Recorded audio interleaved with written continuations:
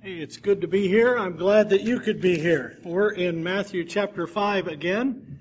We're doing a study through the Sermon on the Mount, and we won't be doing that next week, Anniversary Sunday, but we're looking in Matthew 5. We just finished up with the Beatitudes, and we're going to look in Matthew 5 at the high standard of grace, and particularly this morning at grace and murder. You say, wait, those don't go together. Well, they do and they don't, and we'll find out why. Okay? If you have your Bible, Matthew chapter 5. We're going to look in verse 17. Matthew 5:17. Do not think that I came to destroy the law or the prophets. I did not come to destroy, but to fulfill. For assuredly I say to you, till heaven and earth pass away. Now notice, heaven and earth will pass away. There are some people who believe that, oh, God, we're ushering in the kingdom and we're all going to live happily ever after. Heaven and earth will pass away. There's going to be a new heaven and a new earth. Jesus said so, and elsewhere in Scripture, the apostles said so. I say to you, till heaven and earth pass away, one jot or one tittle will by no means pass from the law till all is fulfilled. So what's a jot and what's a tittle? Well, if you read Hebrew, which I really don't, and the jot is the smallest letter. So for us, have you ever seen, well, I guess on the old typewriters, every character had the same width, but in the computers they don't. So like the lowercase I is only like that wide, and the W is like that wide. And so imagine that lowercase I, that's the jot, that smallest letter. And the tittle is just the dot above that lowercase I. Just a tiny little dot. It's the smallest mark in Hebrew language. So the Lord's saying, listen, all that law written in all that Hebrew language, books and books in the Old Testament, the Pentateuch, the law, and the prophet, all of that, the littlest, itty-bittiest little part will not go away till it be fulfilled. Then, verse 19, whosoever therefore breaks one of the least of these commandments and teaches men so shall be called least in the kingdom of heaven. But whoever does and teaches them, he shall be called great in the kingdom of heaven. For I say unto you, that unless your righteousness exceeds the righteousness of the scribes and Pharisees, you will by no means enter into the kingdom of heaven. You have heard that it was said you have heard that it was said to those of old, you shall not murder. And whosoever murders will be in danger of the judgment. But I say to you that whosoever is angry with his brother without a cause shall be in danger of the judgment, and whoever says to his brother, Raka, or empty-headed one, shall be in danger of the council. But whoever says, you fool, shall be in danger of hellfire. Therefore, if you bring your gift to the altar, and there remember that your brother has something against you, leave your gift there before the altar and go your way.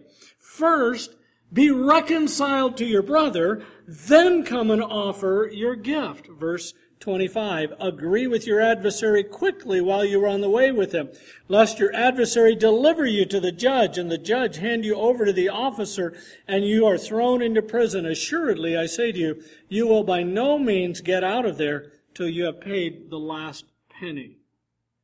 In verse 17, Jesus said, I didn't come to abolish the law, but to fulfill it. Now today we get really weird ideas that people have, and there have always been weird theological ideas out there, always been. But with the internet, it's more prolific now. If you go to Google something on the internet, what does the Bible say about? And you're going to get all kinds of people, some of whom don't even understand the Bible accurately, some of whom are from false religions, and they still use the Bible, but they abuse the Bible. And so you're going to get all kinds of things. Some of those best websites, when you're Googling that, and what does the Bible say about if it brings up a list of verses? That's the best thing for you. Then you're not getting somebody's idea. You're just getting the Word. So, Jesus said he did not come to destroy, but to fulfill. Now there's multiple aspects of that fulfill. One part of fulfill the law is to obey. Right? Jesus obeyed the laws. Jesus never sinned. I can't imagine what that would have been like to be his parent. I can't imagine what it would have been like to be his sibling. Yeah, your parents, some parents compare their kids to each other. That's a really bad thing. But I've known some kids, their parents say, why can't you be more like your sister, right? Why can't you be more like Jesus? Come on, he's perfect. Why can't you be like him? I can't imagine what that was like. Jesus never sinned. I can't imagine what it's like to never sin on the inside. We have a sinful heart. Jesus did not have a sinful heart. So he obeyed the law, but he didn't just obey the law. He also helped to explain it more completely, to bring out the understanding of it, to fulfill so that people could grasp it and understand not just what the words said, but the heart of God that was behind what those words said. And also, he came to bring the law to its intended completion. Turn, please, mark your spot here and turn to Galatians, the book of Galatians. I think I have a wrong reference. Turn to Galatians. I'll double check.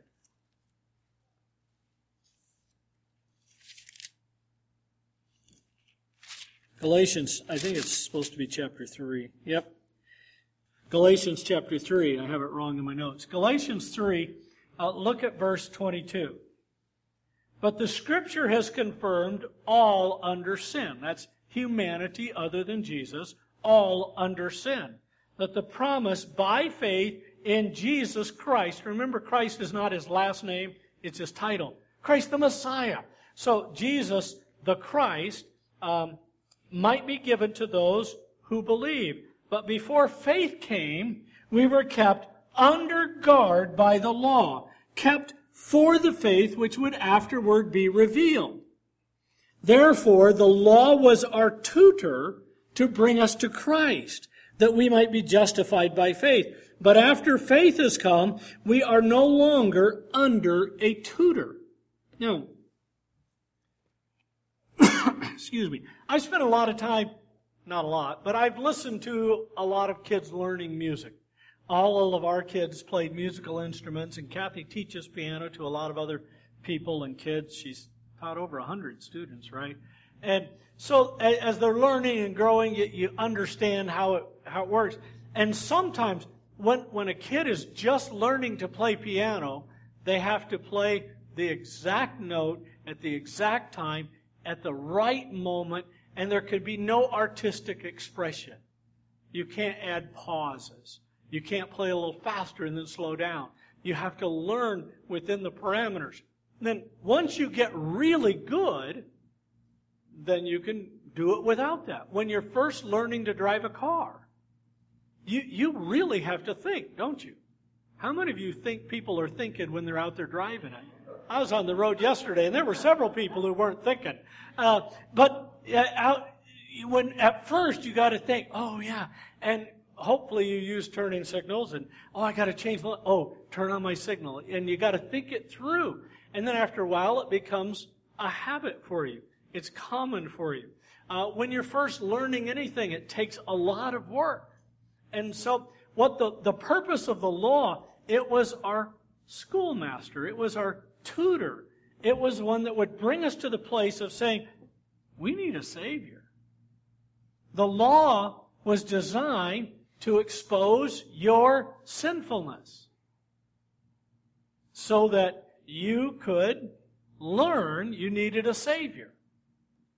And so Jesus said, I am come to fulfill the law. The purpose of the law was to point the way to Jesus Christ. And Jesus said, I'm here. All the law has pointed to me. I'm here. That's the fulfillment of the law. So, back in Matthew chapter 5, we're going to turn to a couple other passages later. But Matthew chapter 5, Jesus said, do not think I came to destroy the law or the prophets. I did not come to destroy, but to fulfill. And the itty-bitty littlest character of the law and the littlest accent mark in the law, those will be fulfilled by his obedience, fulfilled by fulfilling the purpose of the law.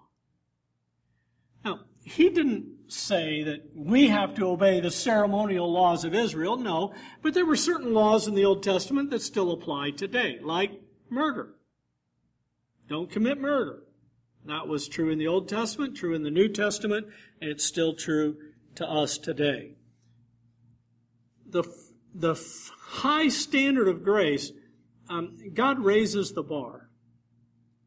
See, a lot of people say, oh man, in the Old Testament they were under law and they had these rules and regulations. Now we're under grace and God just forgives and we can do whatever we want.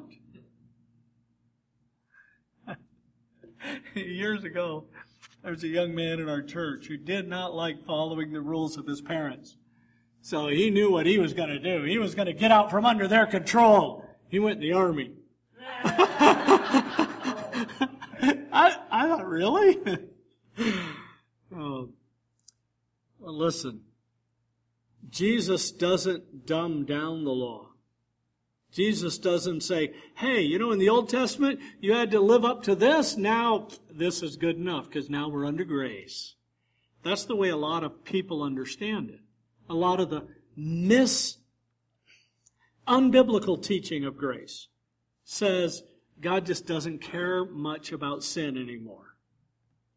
Well, let's see what Jesus actually says. So, the first thing that I want you to think about is exceeding righteousness. Exceeding righteousness. Jesus said, your righteousness had to exceed the righteousness of the scribes and Pharisees. Now, in Exodus 18, Moses was sitting and he was the arbiter of the law. He was God's representative, and so people would come to him and he would explain the rules and regulations and that. And then his father-in-law, Jethro, said, Moses, you need some help. And so Moses then appointed all these other people to help. And from that point on, a lot of people were used by God to help point them to the law. So it is spread out under Moses. And then going down through the centuries after Moses, we're like 1,475 years later, Jesus is on the scene speaking. So the people of Israel had heard from the guys from Moses, and then the guys that were assisting Moses, and then gradually they heard from prophets, and they heard from priests, and then eventually the scribes and the Pharisees.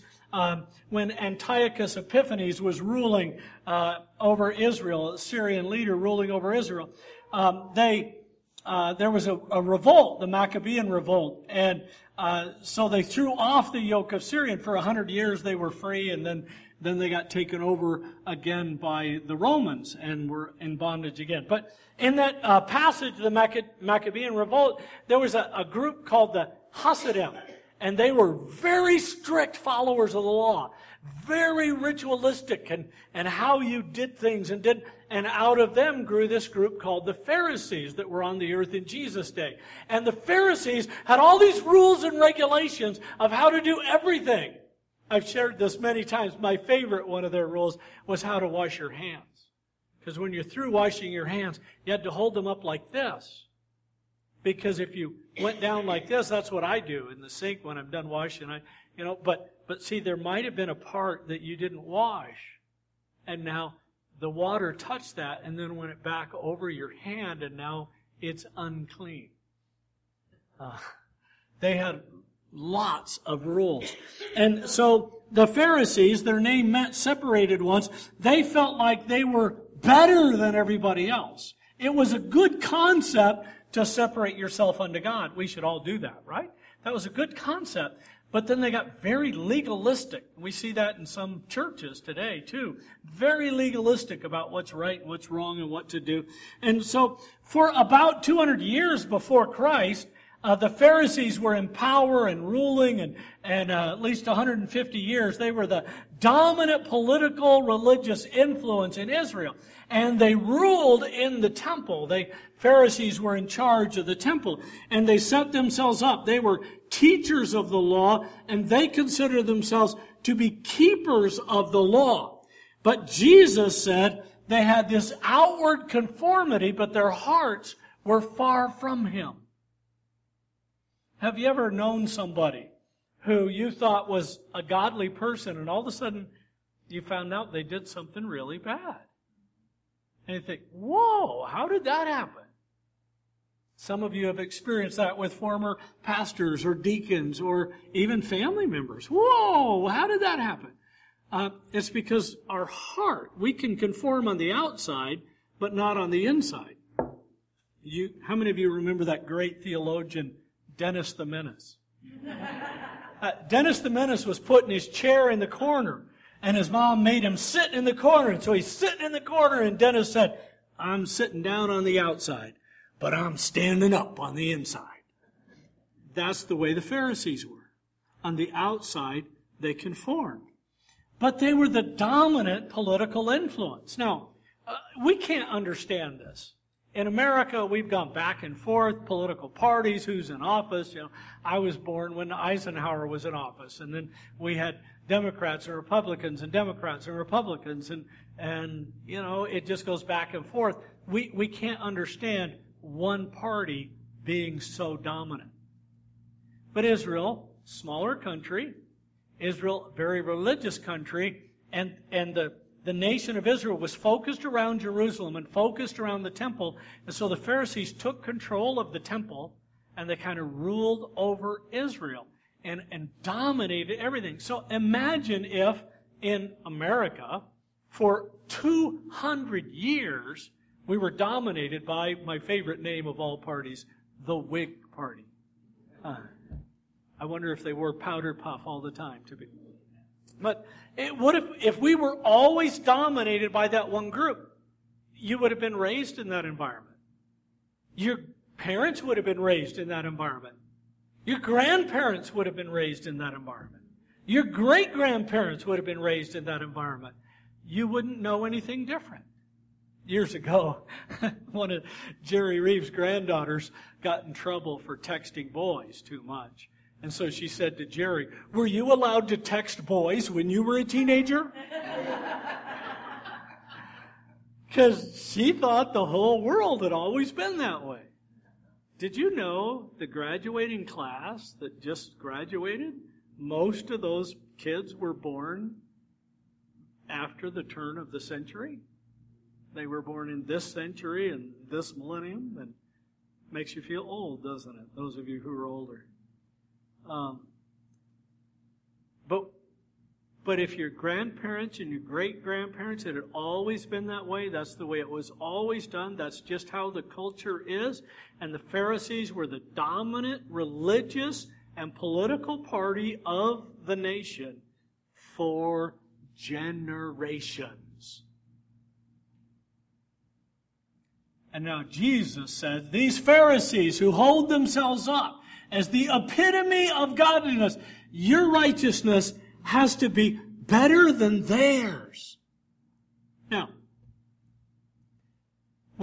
if Todd were a little Jewish boy in Israel, years ago when he was a little boy, okay?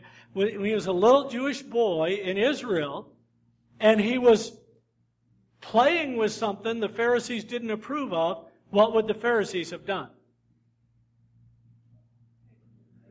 They would have fussed at him. They might have taken it away. They would have grabbed his arm and taken him to his father and said, you keep this boy under control or you're out. And in Israel, when you got put out of the temple, you lost your job. You lost your capacity to earn income. You sometimes lost your family. I mean, it was brutal. And the Pharisees just ruled over it. And they noticed every little thing that other people did anyway. They didn't notice the sinfulness of their own heart. And so you're a kid, and it's like they have all these rules and rules and rules, and you keep getting tried. And then you grow up, and now you're an adult person, and you're still intimidated by these Pharisees because they have all these rules and laws, and they keep them, and they fuss at you if you messed up. And then Jesus said, okay, your righteousness has to exceed that. That would have been mind-blowing. We understand it differently because we look back in history. They were living it. This exceeding righteousness was a very strange concept. And so then Jesus said, not only did their righteousness have to exceed the righteousness of the Pharisees, but that His teaching was more important than anything that had happened yet. So, when did the teaching of God, where did it get started? The Bible that we have, where did it get started? Who was the first person writing down books of the Bible? Moses. And so Moses was a great leader in Israel. He was writing down the Scripture for us, pointing people to God. And from Moses all the way through Malachi, from the book of Genesis to the book of Malachi, the entire Old Testament, Jesus says the law and the prophets, but that means the whole thing. There's parts of the Old Testament that are history, and parts that are wisdom literature. But Jesus wasn't excluding those. They would use the law and the prophets to describe the whole Old Testament. Like we sometimes say, the Scriptures or the Bible, and we're talking about the whole book. And so the law and the prophets was their way to say the whole book. And so Jesus said, you have all those things that were said. And some of these ancient, great rabbis that people still quoted from. Jesus said, that's what they said, but now I say something different. That would have been very strange for them. Jesus is raising the bar. And He is the one who is the ultimate arbiter, the ultimate one to decide rules of spirituality, because He is the Son of God. He fully appreciates the heart of God. He isn't just the Son of God, He is God the Son. As the sacrificial lamb, He understands the awfulness of sin. As the one mediator between God the Father and mankind, He understands what it takes to bring people to God. As the creator and omnipotent God, He alone has the capacity to rule by fiat. What He decrees becomes law. And He's the only one who has that capability. And Jesus said, hey, they used to say, don't murder anybody. But I say, don't even hate them. He raises Himself up. And He's talking about this exceeding righteousness that they must have. Now, in our bulletin, on the front of the bulletin, it has a verse, John 1:14, and the Word became flesh and dwelt among us, and we beheld His glory. The glory as of the only begotten of the Father, full of grace and truth. Jesus is the one. He came down from glory. He came to bring us to God. But let's just look at a couple of verses that remind us the fulfilling of the law and the exceeding of righteousness. See, we need a righteousness that we are totally incapable of doing. You can't live perfectly. You can't. You can't even completely focus on anything because your brain's picking up all kinds of other stuff. Sometimes we have to work really hard to pay attention, especially if you're a kid and your parents are talking, right? You really have to work hard to pay attention. And we all do. So let's look at what Jesus is talking about. Your righteousness has to exceed the righteousness of Pharisees. Well, we get that righteousness actually as a gift from God through Christ. So, mark your spot there in Matthew 5 and turn please to Romans chapter 3.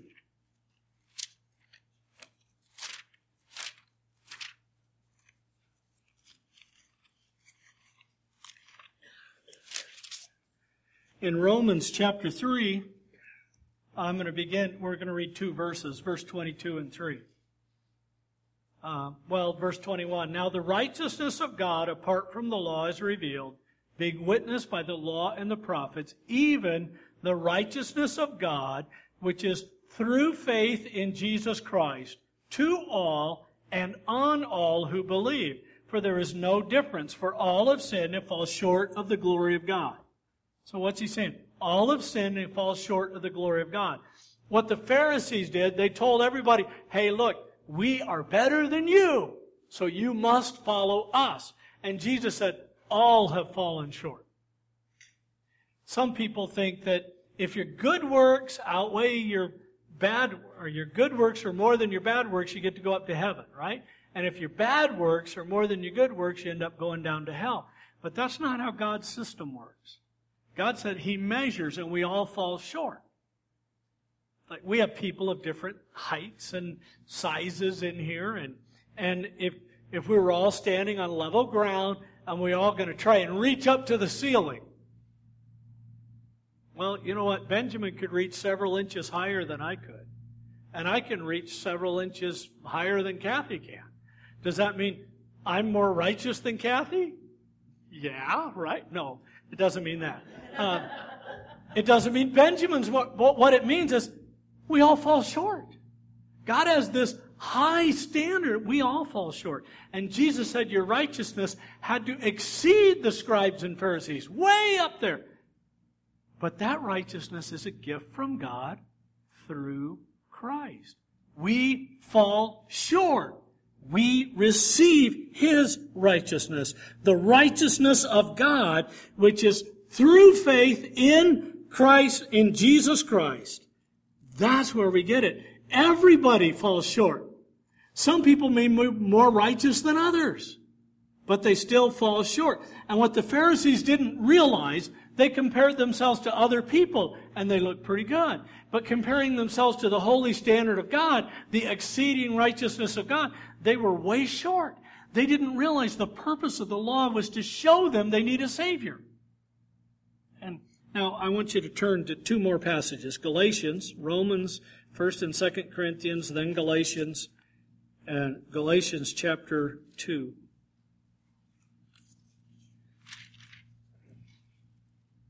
And then we'll look over in Ephesians chapter 3. Galatians chapter 2, verse 21. Paul said, I do not set aside the grace of God. For if righteousness comes through the law, then Christ died in vain. So if you can earn your salvation, Christ didn't need to die for your sins. Turn over to the book of Philippians. If you can earn your salvation, if righteousness comes by obeying the law, you don't need to earn you don't need a Savior. You can earn it. When I was pastoring in Green Valley, one of the ladies in our church had surgery, and so I'd gone by the hospital to pray with her before surgery, and then as I was leaving the hospital, when she was going into her surgery, her sister-in-law was going to sit there in the hospital and wait for her to come out of surgery. And so I asked her sister-in-law if she was a believer, if she had trusted Jesus Christ as her Savior. And she said, oh, yes, I never even break the speed limit. Which that might be a noble thing to do. That doesn't earn your salvation. She was looking at outward works instead of an inward transformation. Philippians chapter 3. Philippians chapter 3. Look at verse 7. Paul's saying, but what things were gain to me, those I counted loss for Christ. Are you following this? I want you to look back in verse 5. Paul describes himself, and he says, concerning the law, what was he? Philippians 3:5. Concerning the law, he was a Pharisee. That's where he started out. He was one of those Pharisees, thought he was better than other people. He was the Pharisee, he was the son of a Pharisee. And he was a ruler in Israel, and he held himself up. In fact, he persecuted people who followed Jesus because they weren't doing exactly the law according to the Pharisees. And Paul said, I used to be a Pharisee. And considering all those things toward the law, he said, I now count it a loss for Christ. Verse 8, I count all things loss for the excellence of the knowledge of Christ my Lord, Christ Jesus my Lord, for whom I have suffered the loss of all things, and to count them as rubbish that I may win Christ. Count them as rubbish or dung. If you've ever had to clean up bird poop, that's what Paul said. All those things, that's what I count it as. Dung, refuge, garbage to be thrown out. The Pharisees said, we are earning God's favor. And Paul said, you can't. You need the righteousness that exceeds the Pharisees. You need the very righteousness of Christ. And now look how Paul adds in verse 9. And be found in Him, in Christ, not having my own righteousness, which is from the law, but that which is through faith in Christ, the righteousness which is from God by faith. So, back in Matthew chapter 5, Jesus said, your righteousness has to exceed the righteousness of the scribes and Pharisees, and that only comes through Christ. Christ, when He died on the cross in your place and mine, He became sin for us, that we might be made the righteousness of God in Him. So what we need for this exceeding righteousness is not to be super zealous and yell at other people who aren't. What we need is to receive salvation as a gift from Christ and receive God's righteousness in us. And when Adam and Eve sinned, mankind fell. It's called the fall. But when Christ died for our sins and restored us to God, He didn't just raise us back up to the level of Adam and Eve. He raised us even higher. He made us sons of God. We're His family. We're going to live in heaven forever. We're not going to be people living on earth and God in heaven. We're going to be with God. God will dwell with us in the new heaven and the new earth, and He will be our God, and we will be His people, the book of Revelation said. We need that exceeding righteousness, which is the gift from God by faith in Jesus Christ. So, if you're here today and you've never trusted Christ as your Savior, you can't earn your salvation. You can only receive salvation by asking Jesus Christ to forgive your sins and be your Savior.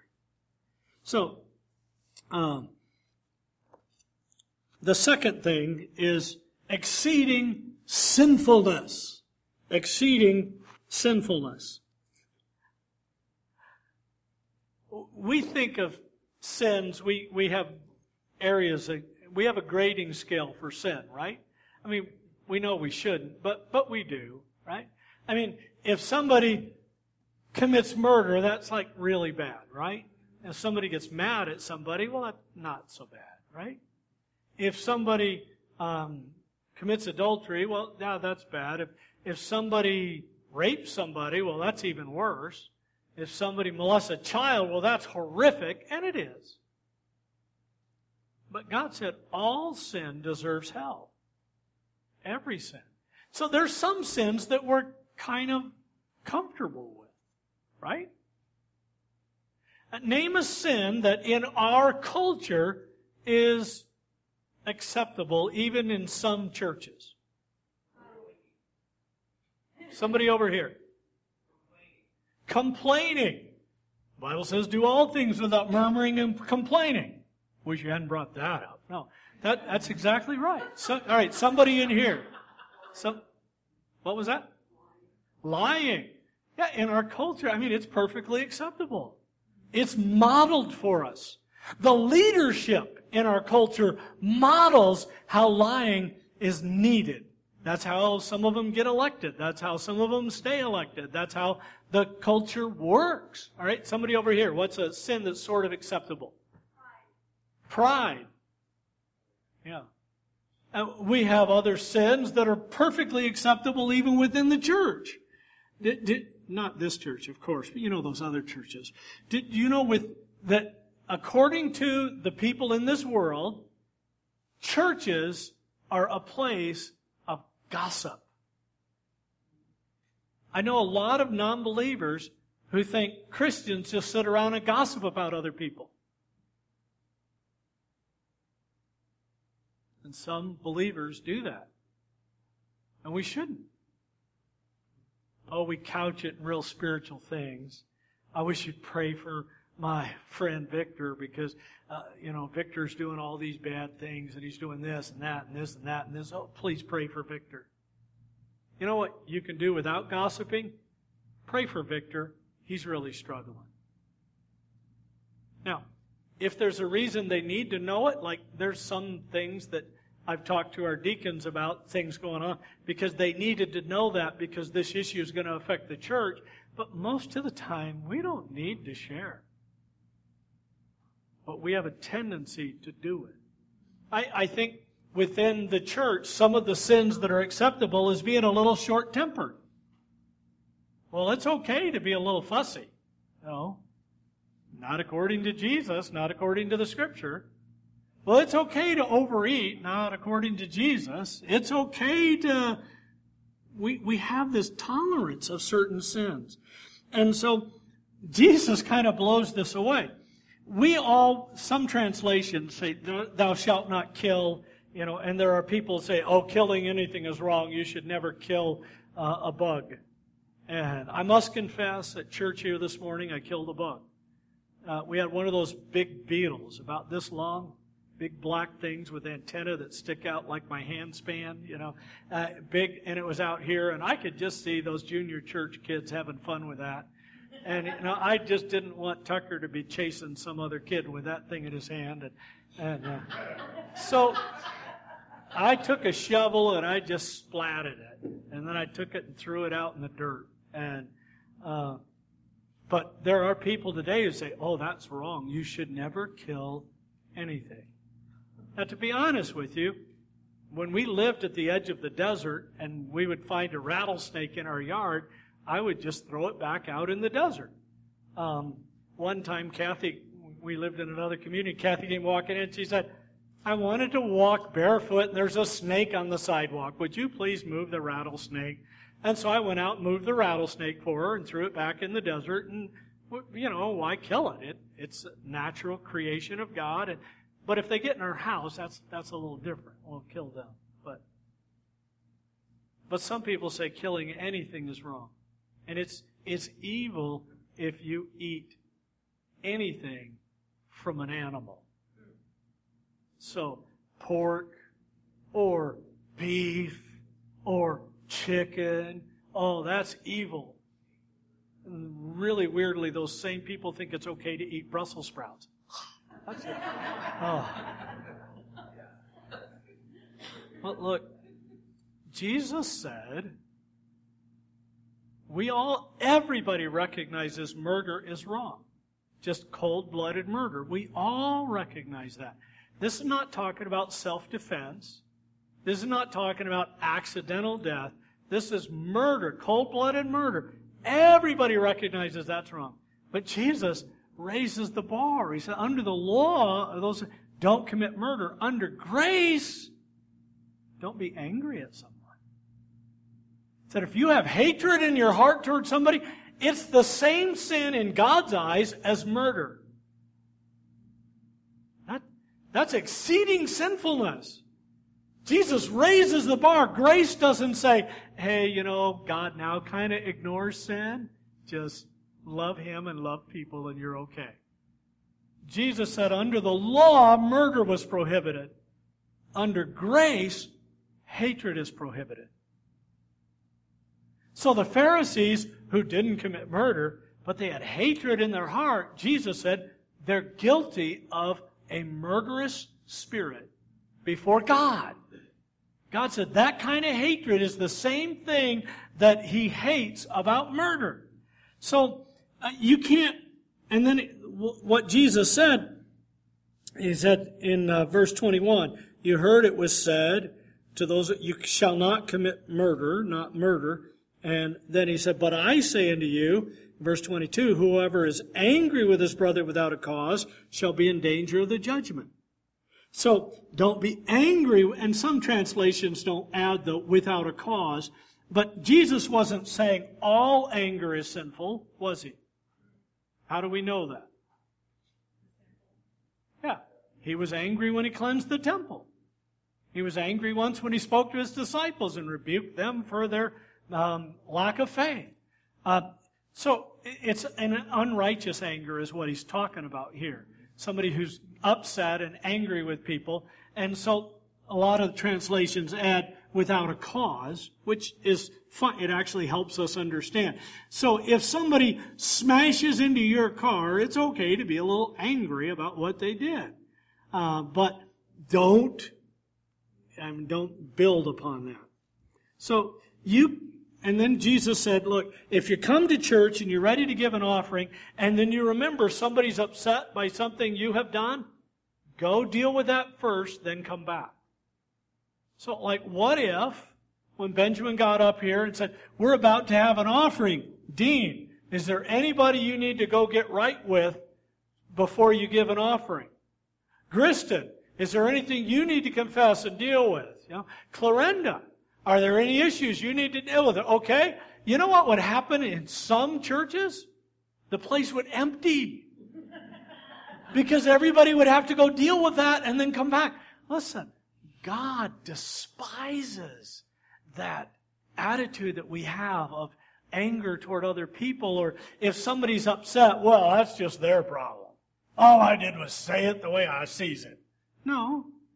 You're supposed to say it with grace, seasoned with salt, caring and ministering to people. So if you are a person who people get upset with the way you talk, you've heard that thing, if Bob has a problem with John and Bob has a problem with Joe and Bob has a problem with Fred, maybe Bob is the problem. Maybe you are the problem. And God said, your relationship with Him is connected to your relationship with them. You can't be in right fellowship with God unless you're caring for other people. Are you still here in Matthew 5? Look over in chapter 6. I want you to look at a verse here. Matthew chapter 6, verse 14. For if you forgive men their trespasses, your heavenly Father will also forgive you. But if you do not forgive men their trespasses, neither will your Father forgive your trespasses. So, if you're here, and you come to church, you're like, what is Bill doing putting an offering in? Bill's supposed to come to me and resolve this. Well, you're also supposed to forgive Bill, right? Should have said Phil, then no one would be looking at you, Bill. Sorry. But Jesus has raised the bar. So there's exceeding righteousness and exceeding sinfulness. What the Pharisees did not realize is that they could never be righteous enough. Never. They needed the righteousness of Jesus Christ. Now, fortunately, there's one more exceeding thing here, and that is exceeding grace. Exceeding grace. You remember, look back in verse 19. Whoever breaks one of the least of these commandments and teaches men so shall be called least in the kingdom of heaven. You still get in. If you have asked the Lord to forgive your sins and be your Savior, even if you mess up, you still get in. There are people who believe that you can lose your salvation. And they believe that they can earn the keeping of their salvation by their righteous zeal That's what the Pharisees were doing. You can't keep yourself saved. God is so righteous and holy, and you are not. And you can have sinful thoughts, and Jesus is saying a sinful thought is sin before God. And so you need the righteousness of Christ. You need His exceeding grace. 1 John 1:9 says, if we confess our sins, agree with God at sin, confess it, if we confess our sin, He is faithful and just to forgive us our sin and cleanse us from all unrighteousness. To cleanse us from all of it. Because it's exceeding grace. In fact, Jesus used the illustration when Peter said, should I forgive somebody 7 times? Jesus said, no, you need to forgive them at least 490 times. Just keep forgiving and forgiving and forgiving. Because we all desperately need God's grace. We need His exceeding grace. And His grace exceeds our sin. No matter how much sin you have committed, if you ask the Lord to be your Savior, He will forgive your sin and cleanse you from all unrighteousness. Though your sins be as scarlet, they shall be white as snow. Though they be red like crimson, they shall be as wool. Isaiah said, your sins can be forgiven. So, July's memory verse is here in the bulletin. 2 Peter 3:9 says, the Lord is not slack concerning His promise, as some count slackness, but is long-suffering toward us, not willing that any would perish, but that all would come to repentance. God wants every person to be saved. The Pharisees pushed people away from God. Jesus called people unto God. And we're supposed to be like Him. But we need to remember, grace does not make fewer demands. Grace does not say, sin used to be bad, now it's not so bad because I just love you so much. Grace raises the bar. Used to be murder, now it's hatred. And grace raises the bar on our behavior. Grace puts more responsibility on us to respond to God's grace. Ephesians 2:8, 9, and 10 says, by grace you are saved through faith, and that not of yourselves. It's a gift of God, not of works, lest anyone should boast.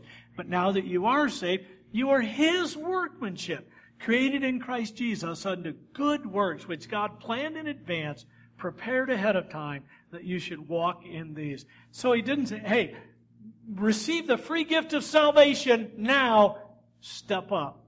Now serve. Now minister. Grace raises the bar, the high standard of grace. And what Jesus said here in the Sermon on the Mount is, love your enemies. What Paul said is something really profound. Ephesians 4:32. Be kind one to another, tender-hearted, forgiving one another, even as God, for Christ's sake, has forgiven you. So, the Pharisees said, we're doing okay with God because I haven't murdered anyone yet. Are you a Christian? Oh, yes. I never even exceed the speed limit.